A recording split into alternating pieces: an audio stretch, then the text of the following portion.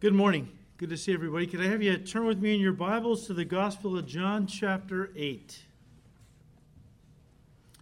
If you're new with us, we want to say hi. It's good to see you this morning. And, of course, for all our regulars, it's always a blessing to see you guys.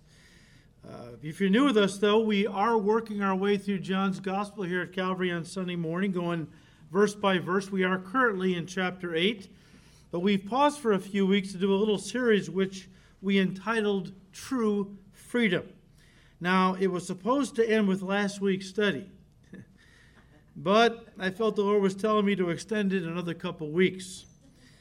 The study True Freedom came about from our study in John chapter 8, and in particular verse 32, where the Lord Jesus told his disciples that God's truth had the power to set them free from the devil's grip and give them true freedom and victory as children of God.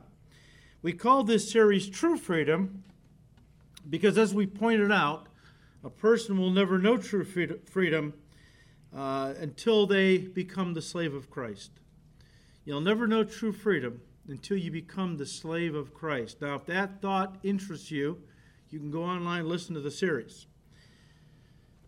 There are three powerful enemies that we face as children of God: the devil, the world, and the flesh. And often they come at us all at once. They don't play fair. The devil and the world come at us from without, but the flesh, our sinful fallen nature, comes at us from within. And it can be very powerful in its attempt to defeat us or to keep us defeated. In fact, we likened it to a giant that stands between us and God's will for our lives, very much like the giant Goliath stood between David and God's will for his life. In fact, if you wouldn't mind turning to 1 Samuel 17.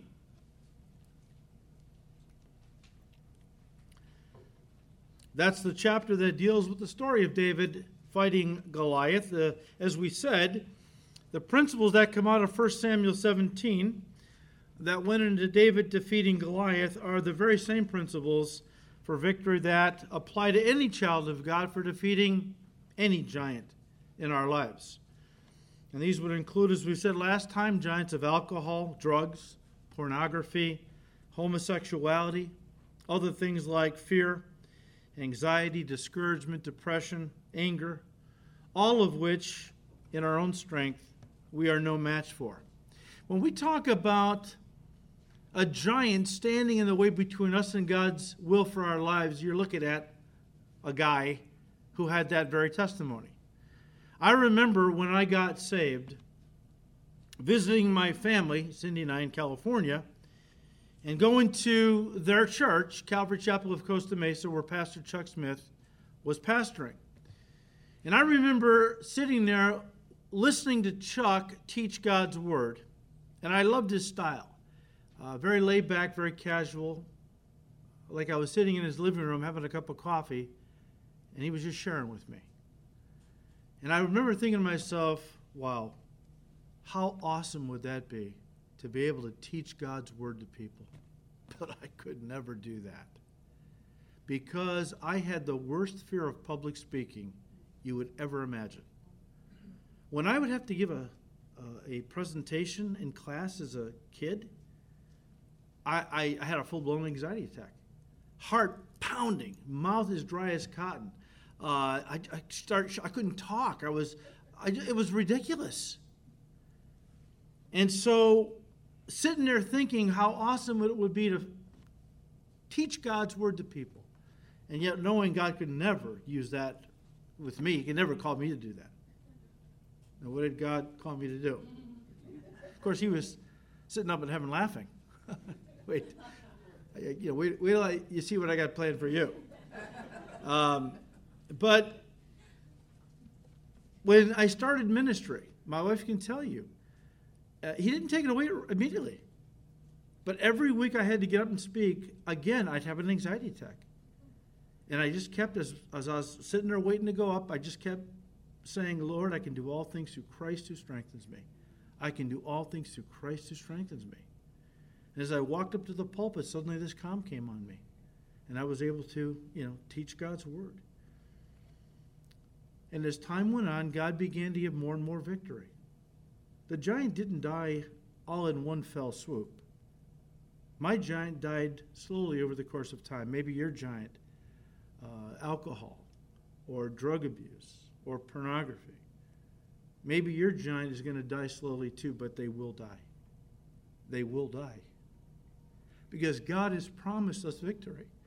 And not just a little victory. It is the birthright of every child of God to be a more than a conqueror through him who loves us. And so we have been looking, we were looking at 1 Samuel 17, at these principles, which I've just, in my notes, have principles for victory over giants. I'll just read them to you because, we've already gone through them. They come out of 1 Samuel 17.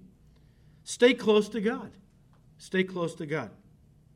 Remember past victories. They will build your faith for present battles. Acknowledge your giant. Don't deny you have a giant in your life. Oh, I'm not addicted to alcohol. I just use it once in a while to calm me. I could quit smoking. I'm not addicted to cigarettes. I could quit smoking anytime I want. All right, give me your pack of cigarettes. Let's see. It's a giant. God will not give you victory over a giant you're not acknowledging. Number 4, get angry at your giant. It's not your friend. Alcohol is not a friend that gets you through the day. Cigarettes are not your friend to help you, calm you down, get you through the day. They're not your friend. They're an enemy that is robbing you of your life. Get mad at your giant. Don't put your arm around and go, we're buddies. No. David didn't walk up to Goliath and go, come on, can't we just get along? Put his arm around the guy? No, he took him out. That's what we got to do. Number 5, don't let anyone discourage you from taking on your giant. As we said last Sunday, there's a lot of Christians who are not walking with God. They're carnal. And they don't want a spirit-filled Christian as a friend. Because then your life becomes a total rebuke to them. I mean, people walking in darkness don't want the light shining on them, even if they're saved. And so they try to encourage you not to go all the way. You don't have to be a fanatic. Come on, we love Jesus. We can have a beer. We can do this and that. Yeah, but I had trouble with alcohol before I got saved. Oh, one beer isn't going to hurt you. Don't let anybody discourage you from taking on your giant. Number 6, you must believe the promises of God if you're going to have victory. I was telling a woman after first service, because she was wrestling with some things. And I said, when Paul said that we are to reckon the promises of God to our account, it was in a bookkeeping term. You have to put it to your account by faith. It's a faith word. It's like I told her, it's like if I give you a check for $1,000, but you don't think it's good, so you don't cash it. I know it's good, but you're never going to be able to use it, draw from it, if you don't think it's good and cash the thing. Faith, you got to cash God's checks in a sense. His promises. Take them to the bank. Apply them to your account. It's not just for so-and-so and I know God's promises for him or for her, but not me. As long as you think that way, you will never have victory. And the last one I want to deal with today, I'm just calling number 7, the battle is the Lord's. Look at verse 45. Then David said to the Philistine, you come at me with sword, with a spear, and with a javelin, but I come to you in the name of the Lord of hosts, the God of the armies of Israel, whom you have defied. Verse 46, this day the Lord will deliver you into my hand. Verse 47, then all this assembly shall know that the Lord does not save with sword or spear, for the battle is the Lord's, and he will give you into our hands. Now, we've already touched on this principle, but I wanted to restate it because it's absolutely critical for victory that the battle is the Lord's. You must know that. You must know that. The battle is the Lord's. This is a principle, guys, that we all must remember when it comes to victory over whatever difficulty, problem, giant we're facing. The battle belongs to the Lord, and he alone can give you victory. That's why you must rely on the power of the Holy Spirit. Look, he doesn't want you to try harder, Lord, I promise I'm going to try harder. God says, no. I don't want you to try harder. I want you to abide longer. God doesn't want us making some lame New Year's resolution about, I'm going to change, Lord. I'm going to quit smoking. I'm going to quit drinking. I'm going to stop looking at pornography and whatever. Trying to use the flesh to defeat the flesh. That never works. He wants you to get serious about your walk with him and surrender your life to the power of the Holy Spirit, because, guys, that is the only way you're going to know true and lasting victory. Turn to Romans 7.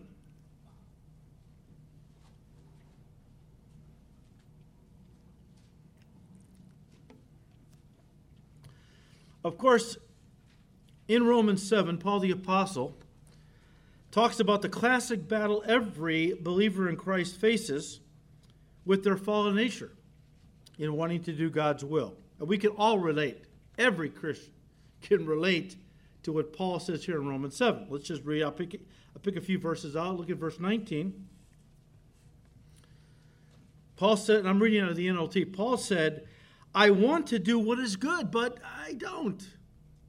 I don't want to do what is wrong, but I do it anyway.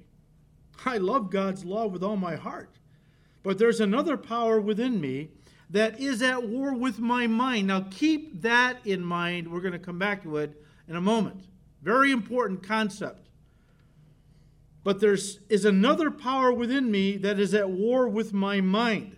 This power makes me a slave to my fallen sin nature that is still within me. Look, I love God's word, Paul said. What Christian can't relate to this? I love God's word. I want to do everything God has told me to do. But I don't always do it. Stuff I don't want to do. I don't want to sin anymore and so on. But sometimes I still do those things. Paul says there's this war inside of me. The things I want to do, I don't always do. That which I don't want to do, sometimes I do. Guys, Romans 7 is a chapter of defeat. It ends with a cry of defeat. O wretched man that I am.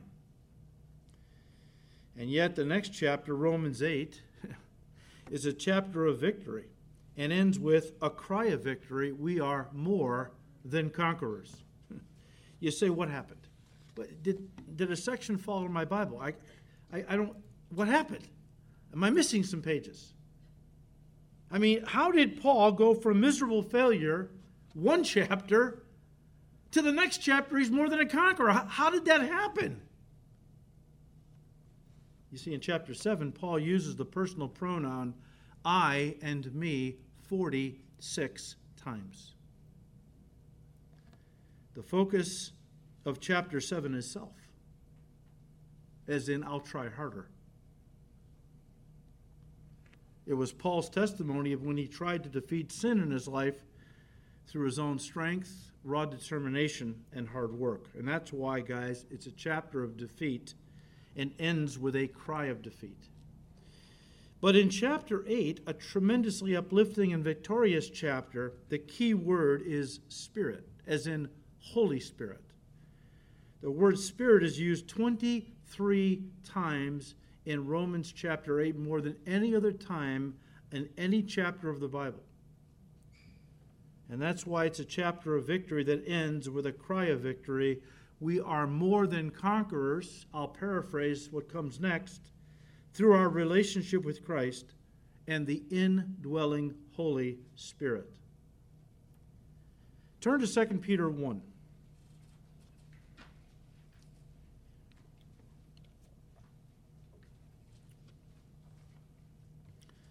2 Peter 1, I want you to key in on verse 3.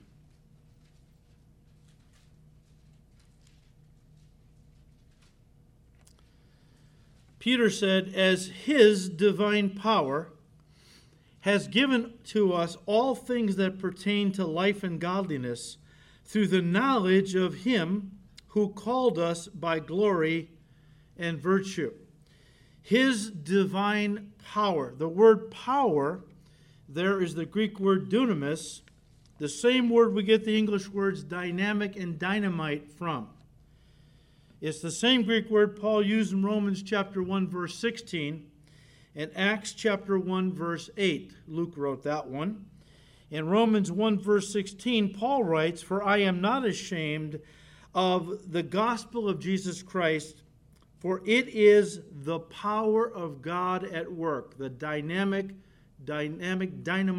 power of God, saving everyone who believes, the Jew first and also the Gentile.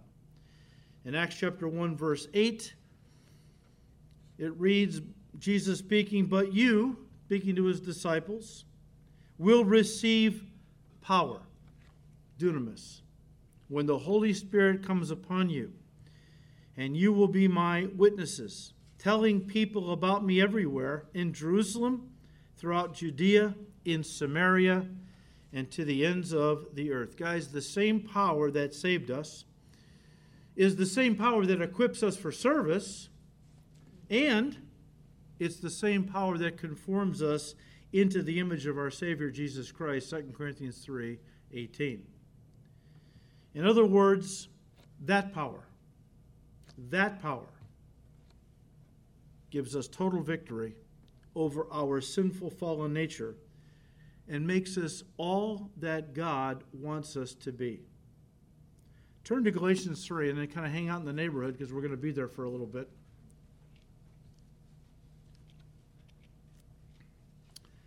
You see, here's the trap that the devil gets a lot of people to fall into, a lot of Christians. They know they've been saved by God's grace through their faith. That's pretty obvious, okay? But then the devil gets them on a works trip. Having been saved by grace, they now try to be made perfect or mature or fruitful through the hard work of their flesh. This is what the Galatian churches were doing. And Paul wrote them in Galatians 3, verse 3, and said, "How foolish can you be?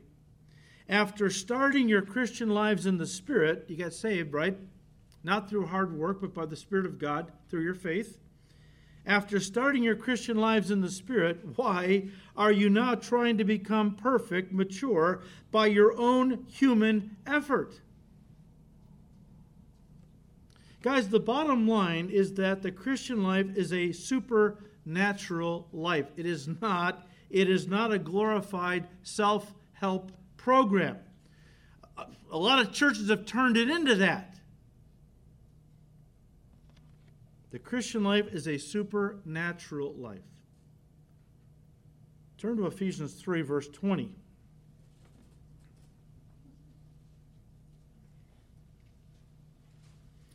It's one of my favorite verses. Ephesians 3, verse 20. Paul said, "Now all glory to God, who is able." Don't miss that. All glory to God who is able, through his mighty power, dunamis, at work within us to accomplish infinitely more than we might ask or think. Who accomplishes all the work he wants to do in and ultimately through us? God. His power saved us. His power sanctifies us. We don't get in there at all. The only thing that we supplied towards our salvation was the sin. And once we're now saved, we dare not say, "Okay, God, thanks for saving me. Move over and I'll show you what I can do now." A lot of Christians may not say it that way, but that's what they're thinking. That's how they're living. Look, the idea of God's mighty power, as Paul said in Ephesians 3:20, the idea of God's mighty power at work within us is a reference to Jesus Christ who lives within us through his indwelling Holy Spirit. In John 14, you don't have to turn there. Jesus was talking to his disciples the night before the cross, saying, "I'm going away soon. Where I'm going, you can't follow me. Not yet. I'll come back for you.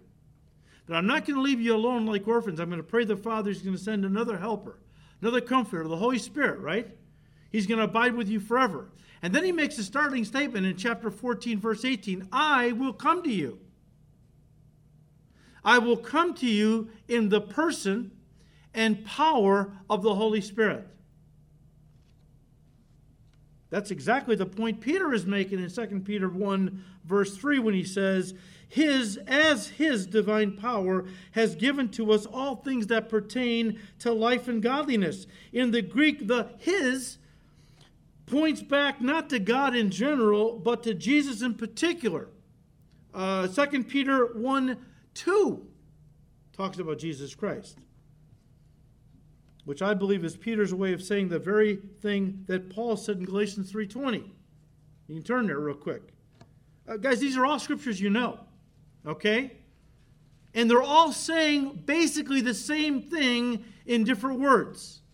But when Peter talks about the divine power, his divine power, Jesus' power that he has given to us, that will allow us, give us everything we need for life and godliness. Paul the Apostle, because the same Spirit wrote the entire Bible, the same Spirit that was working in Peter to write was working in Paul. They stated it a little differently. It's the same idea. Where Peter says his divine power gives us everything we need for life and godliness, Paul says in Galatians 2:20, For I have been crucified with Christ. It is no longer I who live, but Christ lives in me. And the life I now live in the flesh, I live in this body. I now live by faith in the Son of God who loved me and gave himself for me. The power to live the Christian life, guys, doesn't come from a principle. It comes from a person. And his name is Jesus Christ. He won the victory on Calvary's cross. He vanquished principalities and powers, the devil and his demons, through his death and resurrection. And since we as Christians are now in him, in Christ, all the victory, all the power that we need to live our Christian lives comes through him. We just need to look to Jesus by faith to live his life through us. As Paul said, the life which I now live in the flesh, I live by faith in the Son of God.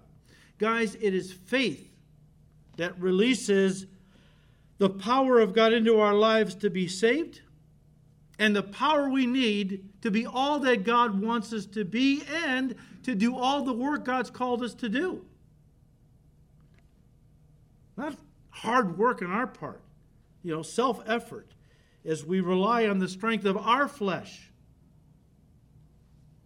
trying to use the flesh to conquer the flesh. What a self-defeating proposition that is. Of course, it all starts with us receiving Jesus Christ as our Lord and Savior, which causes us to be born of the Spirit, born again, right? And brings us into a deep, abiding relationship with him. That's how it starts. You receive Christ as your Lord and Savior, and instantly you are connected with Christ in this vital union. You are one with him. And that starts a process, it's called sanctification, that goes on the rest of your entire life. And is only completed when the rapture happens and you receive your new glorified body, which at that time is now perfect. Until then, we're a work in progress. Understand, though, that the knowledge Peter is referring to in 2 Peter 1:3, that knowledge that provides the power we need to live for God, isn't a superficial knowledge, but a knowledge that is deeply intimate and experiential.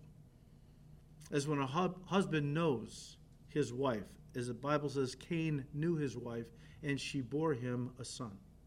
That is a very deep, intimate, personal kind of knowledge. It's not acquaintance knowledge. It's a deep, personal knowledge. There are a lot of people who attend church, some have even grown up in the church, that have a superficial head knowledge of Jesus Christ. I mean, they know the doctrinal facts about his life, his death, his resurrection, but they have no first-hand experiential knowledge of him because, listen, they aren't connected to him through the Holy Spirit. Or in other words, they're not born again. They're churchgoers, but they're not born again churchgoers. When Peter speaks of the knowledge of Jesus that brings the power of God into our lives to live for him, he uses the Greek word epigenosko. And epigenosko is a word that speaks of a knowledge that is deep, genuine, and experiential as opposed to a knowledge that is superficial and theoretical. Casual knowledge. Guys, the only way a person can gain this kind of deep knowledge of spiritual truth and the wisdom it takes to apply that truth into their lives is by, first of all, receiving Jesus Christ into their heart, at which time the Holy Spirit comes in and begins to, as Jesus said in John 16, verse 13, begins to lead them into all spiritual truth. So it's a process. And the more you get to know Jesus, the more you know God's truth and the wisdom to apply that truth. The more you know God's word, the more you know Jesus. It goes hand in hand. It never ends. I don't think it's going to ever end for eternity. Us knowing God in a deeper way. Paul the Apostle was a Christian for 30 years, yet in Philippians 3, he said, I want to know him. What? Paul, you've known him for 30 years. Oh, no. I want to know him deeper all the time. I want to know the power of his resurrection, the fellowship of his sufferings.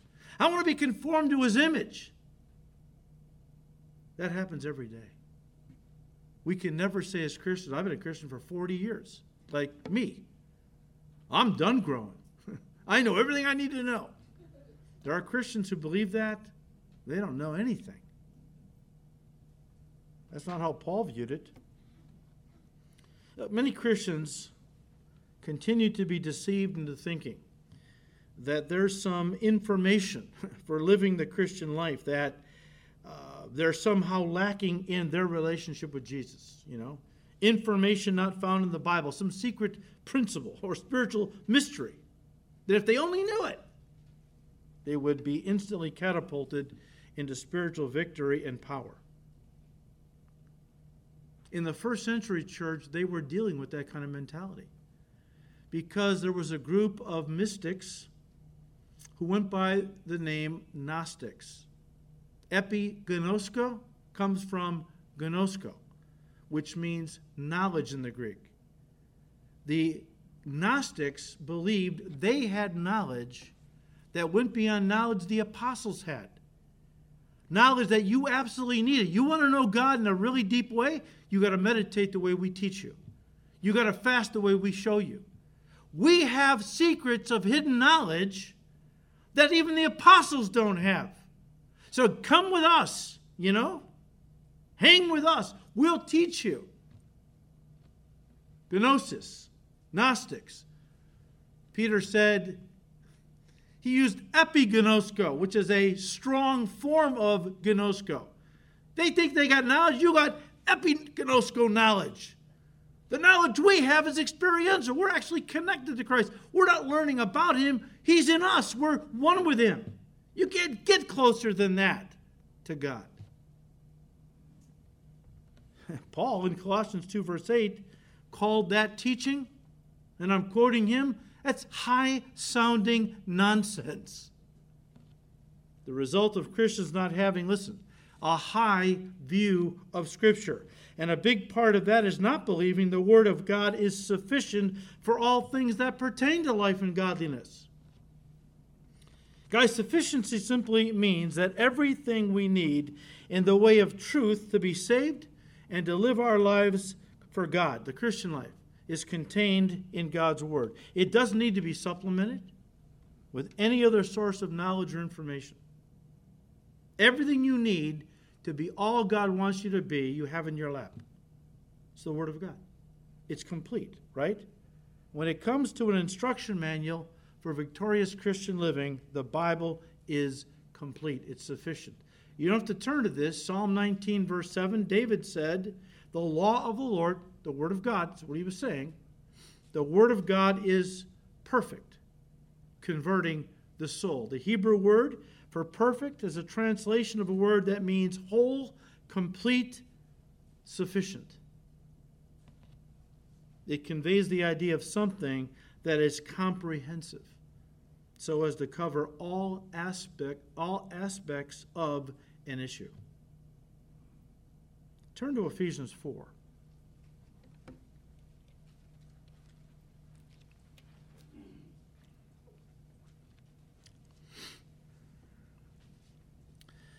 Verse 17, Paul said, this I say, therefore, this I say, sounds kind of English.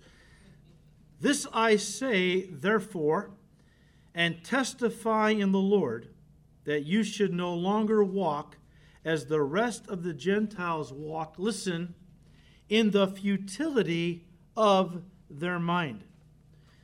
Here Paul is admonishing believers to stop living the old life of sin like unbelievers who do so because of the futility of their mind, and to start living new lives of holiness in victory for God.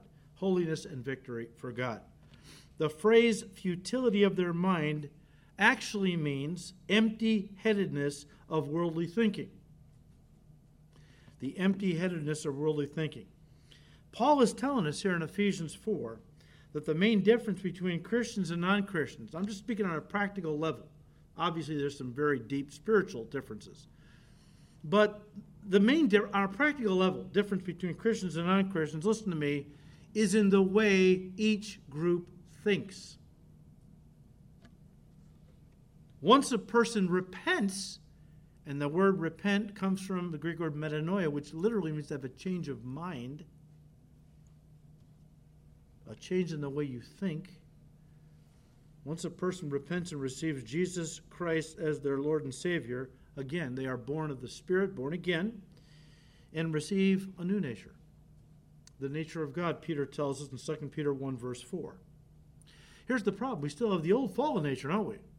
So now we have the old fallen nature we inherited from Adam, and now we have a new nature that the Holy Spirit gives us, who now lives in our hearts, right? So you have the old nature and the new nature living in the same person. That creates conflict, to say the least. Actually, a war breaks out. A war breaks out. Turn to Galatians 5.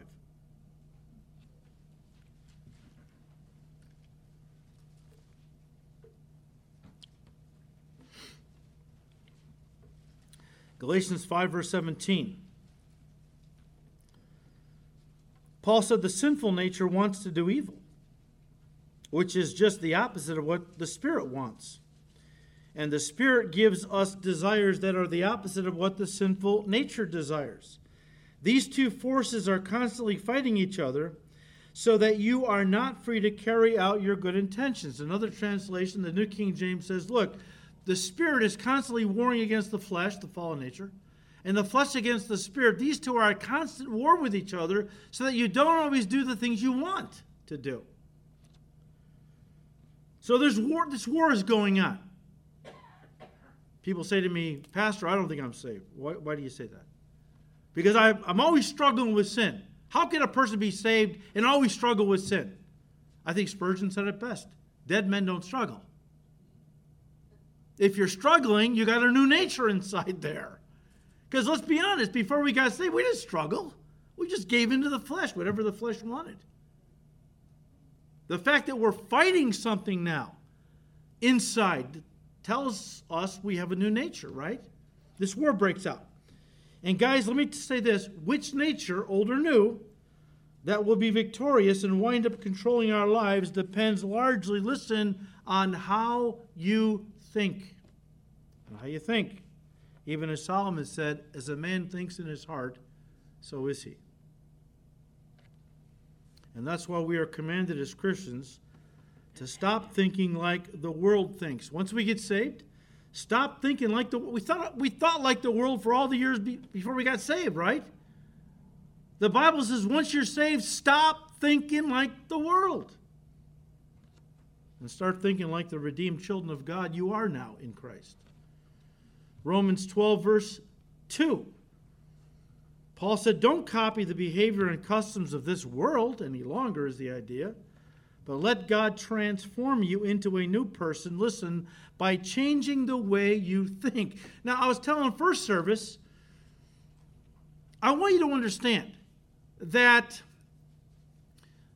the truth that we are presenting this morning is very basic, and it's not very deep. It's not very profound. It's Christianity 101. The problem is some people think because it's so basic, how can it be that important? some of the most important truths in God's Word are simple truths that children can comprehend. Why does it have to be deep for it to be true? And why, if it's simple, can't it be powerful? That's the devil's got us, And here's the thing. I want you to see this. And I pulled out various scriptures so that you see how that the war for control of your life is taking place in your head with regard to how you think. And we'll talk about that more in a moment. I just want you to understand, though, that I can't stress enough the importance of how spiritual warfare is taking place in the mind for control of the way you think. And once you get saved, of course, that's what it was all the days before we got saved. We were brainwashed by the devil. But now God says you need to be unbrainwashed. You have to start thinking clearly. Ephesians 4, verses 21 to 23. Since you have heard about Jesus and have learned the truth that comes from him, the gospel, throw off your old sinful nature and your former way of life that is corrupted by lust and deception. Instead, let the Spirit of God renew your thoughts and your attitudes. Guys, the main way our thoughts are changed as Christians is through the study of the Word of God. It's about as basic as it gets, right? Not profound truths. Peter said, I'm going to put you in remembrance of what you already know. Because sometimes the stuff we know the best, we live the least. It's too simple. I learned that when I first got saved. So what? So what? How you doing with it? You living it? Well, I don't know, but I learned it a long time ago. Great. I'm going to help you. You don't do anything with it. The main way our thoughts are changed as Christians. Don't think like the world anymore. Because that's just going to lead to a worldly life. Get transformed in the way you think by conforming your mind to the Word of God, right? The Word of God is the issue. Psalm 119, verses 9 and 11. How can a young man cleanse his way? How can a young man change the way he's living? Here's the answer: by taking heed according to your word. Verse 11, your word I've hidden in my heart that I might not sin against you. God's word teaches us. Maybe you never thought about it. I'll challenge you to check it out. God's word teaches us that godly living always flows from godly thinking. That's why there's so much in the New Testament about getting your head on right, filling your mind with God's word, and so on. Godly living always flows from godly thinking, which is only possible by the renewing of your mind through the Word of God. I am absolutely convinced that the reason so many Christians are living worldly lives is because, listen now, they're still thinking worldly thoughts. And that is the number one reason the devil is able to keep them captive and under his control, when the Lord Jesus promised us in John 8, verse 32, God's truth will set you free from the devil's hold.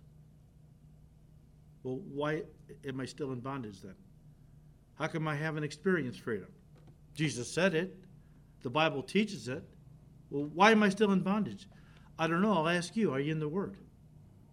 I was telling First Service guys, I know Christians over the years who never read the Word in daily devotions. They don't have any daily devotions. And they only open it when they come to church on Sunday morning, and they don't even do that regularly. Is it any wonder why they're still so defeated? And then they feel like God's let them down. God's Word isn't true for them because God promised me victory. I don't have victory. Well, how much are you in the Word? Well, I don't know. I'm in it once in a while. Are you doing anything with it? Well, I don't know, but I read it once in a while. Well, there's your answer, man. Why am I so skinny? Not me. Why am I so skinny and so weak all the time? I don't know. Are you eating? I eat once in a while. I like to have a Twinkie here and there, but I mean, well, you're answering your own thing, man. It's not rocket science. You're skinny and frail because you're not eating right. Why are you skinny and frail as a Christian? You're not eating right. And when Christians do eat, they turn on junk food. Some goofball on the TV. He doesn't know what he's talking about or what she's talking about, making all kinds of promises built on nothing God has really said. That's a different message. Okay. Guys, we wind it down. This is all very, very important to us as Christians because, as I said earlier, most spiritual warfare takes place in the mind for control of your thinking. Again, Romans 7:23, there is I love God's word, Paul said. I want to do God's word. But there is another power within me that is at war with my mind. This power makes me a slave to my fallen, sinful nature, which is still within me. Sure it is. The sinful, fallen nature is going to stay with us until we are raptured or we die. Until then, we're going to fight it constantly. Satan wants to control your thinking because it's, once again, as a man thinks in his heart, so is he. Proverbs 23, verse 7 tells us.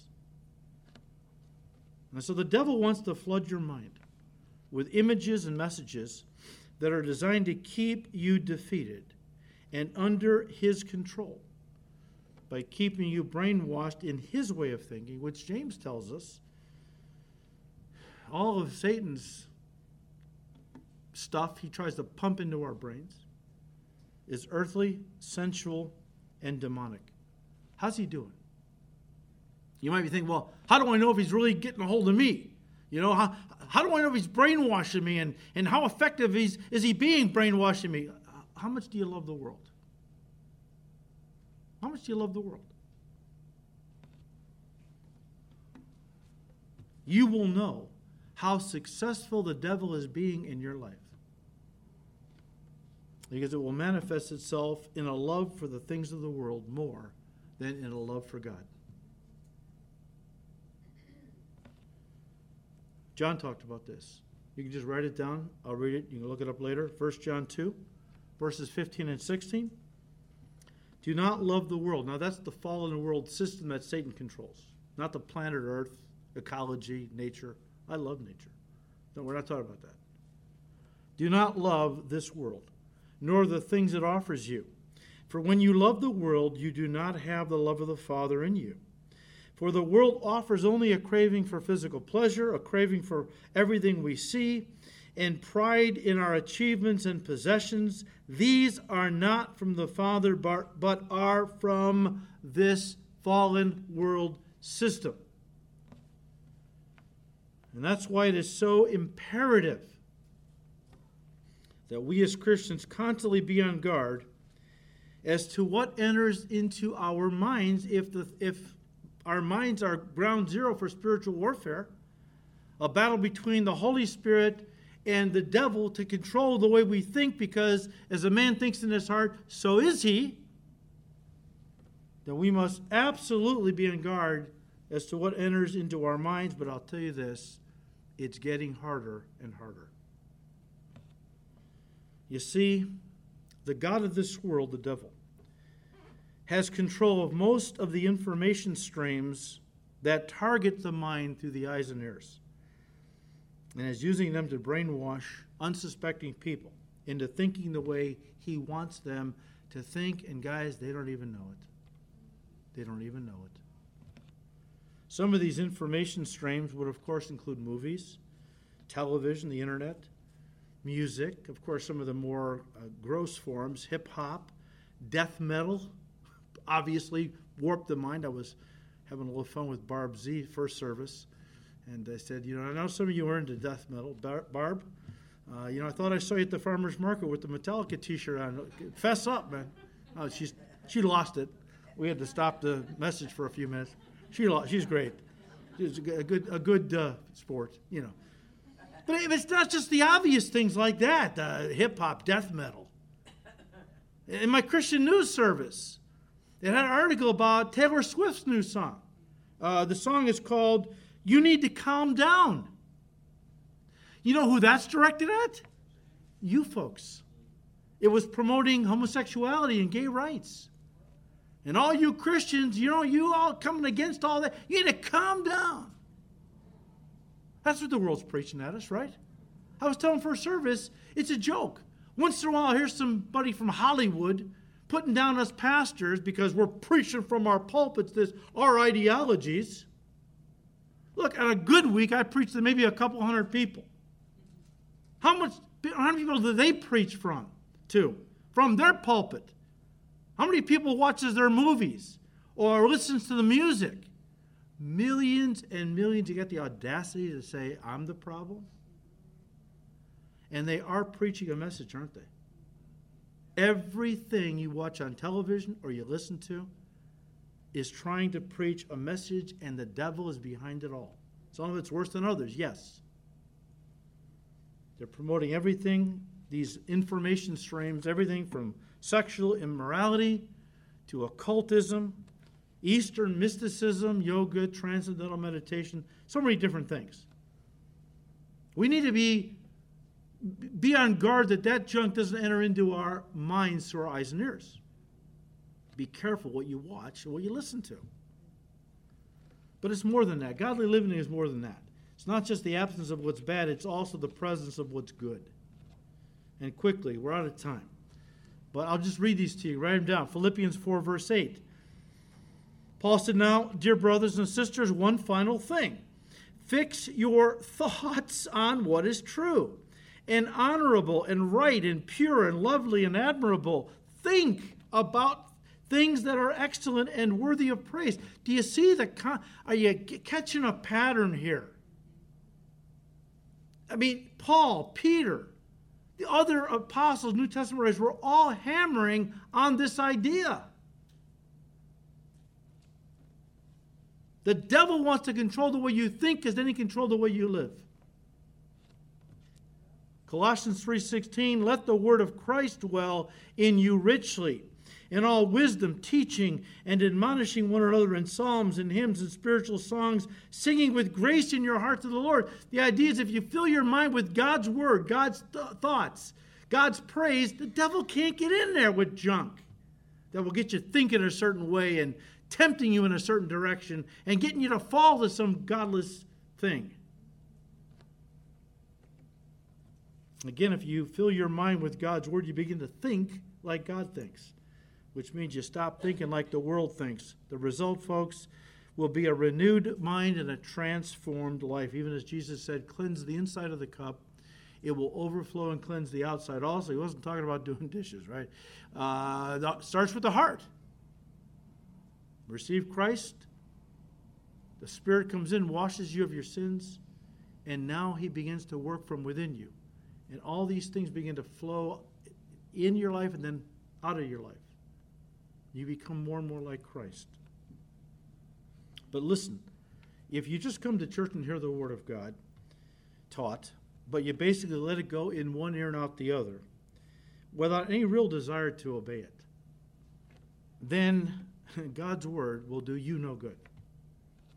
The Word of God, although living and powerful, Hebrews 4:12, will be rendered lifeless and powerless to change your life because you are not really serious about doing all that it says. You might be sitting there, well, I do some of it. You know, I read the Bible once in a while, and I try to do some of it. Well, Jesus said, Matthew 4, verse 4, it is written, man shall not live by bread alone, but by every word that proceeds from the mouth of God. Every word. Little obedience, little power. Little power, little change. Probably no victory. Jesus promised us back in John 8, verses 31 and 2, if you abide in my word, you are my disciples truly, and you will know the truth, God's truth, and the truth shall make you free. But that implies that you read it every day, believe it, and hide the word in your heart every day. Because then and only then, guys, will it transform your life, set you free, and make you more than a conqueror. Look, the battle of David against Goliath is a tremendous study in gaining victory over seemingly invincible enemies and insurmountable problems. We have looked at that over the last 3 weeks. These problems, these giants come at us all the time. But there are some other battles. Next week I want to look at two more quickly. I'm not going to look at them in depth. I want to just pull out a couple of principles from two. I love the battles of the Bible because they teach us how to wage warfare and how to be victorious. And there's two that came to my mind that I would like to just pull a couple of principles out of them on the subject of how do you gain victory. And then I like to end that message by just warning you to be on guard. Because once you have victory, all the teaching revolves around pretty much gaining victory, right? What about when you have the victory? You don't hear much about that, right? Folks, sometimes holding on to the victory you have won is harder than gaining it in the first place. And there are some things that we can look at. So may God give grace as we finish next week. I'm making no promises. Probably we'll finish next week looking at true freedom. Amen. Father, we thank you for your word. It is truth and it is power. And we pray, Lord, you'll give us grace to walk in all of it, to live according to everything you have spoken. And that, Lord, you'll just give victory to us as we seek to honor you, walk with you, and claim the victory that Christ has already won for us on Calvary's cross. Give us grace, Lord, that we might be children who are more than conquerors through him who loves us. Father, we ask you to continue to bless the study in your word. We ask it in Jesus' name. Amen.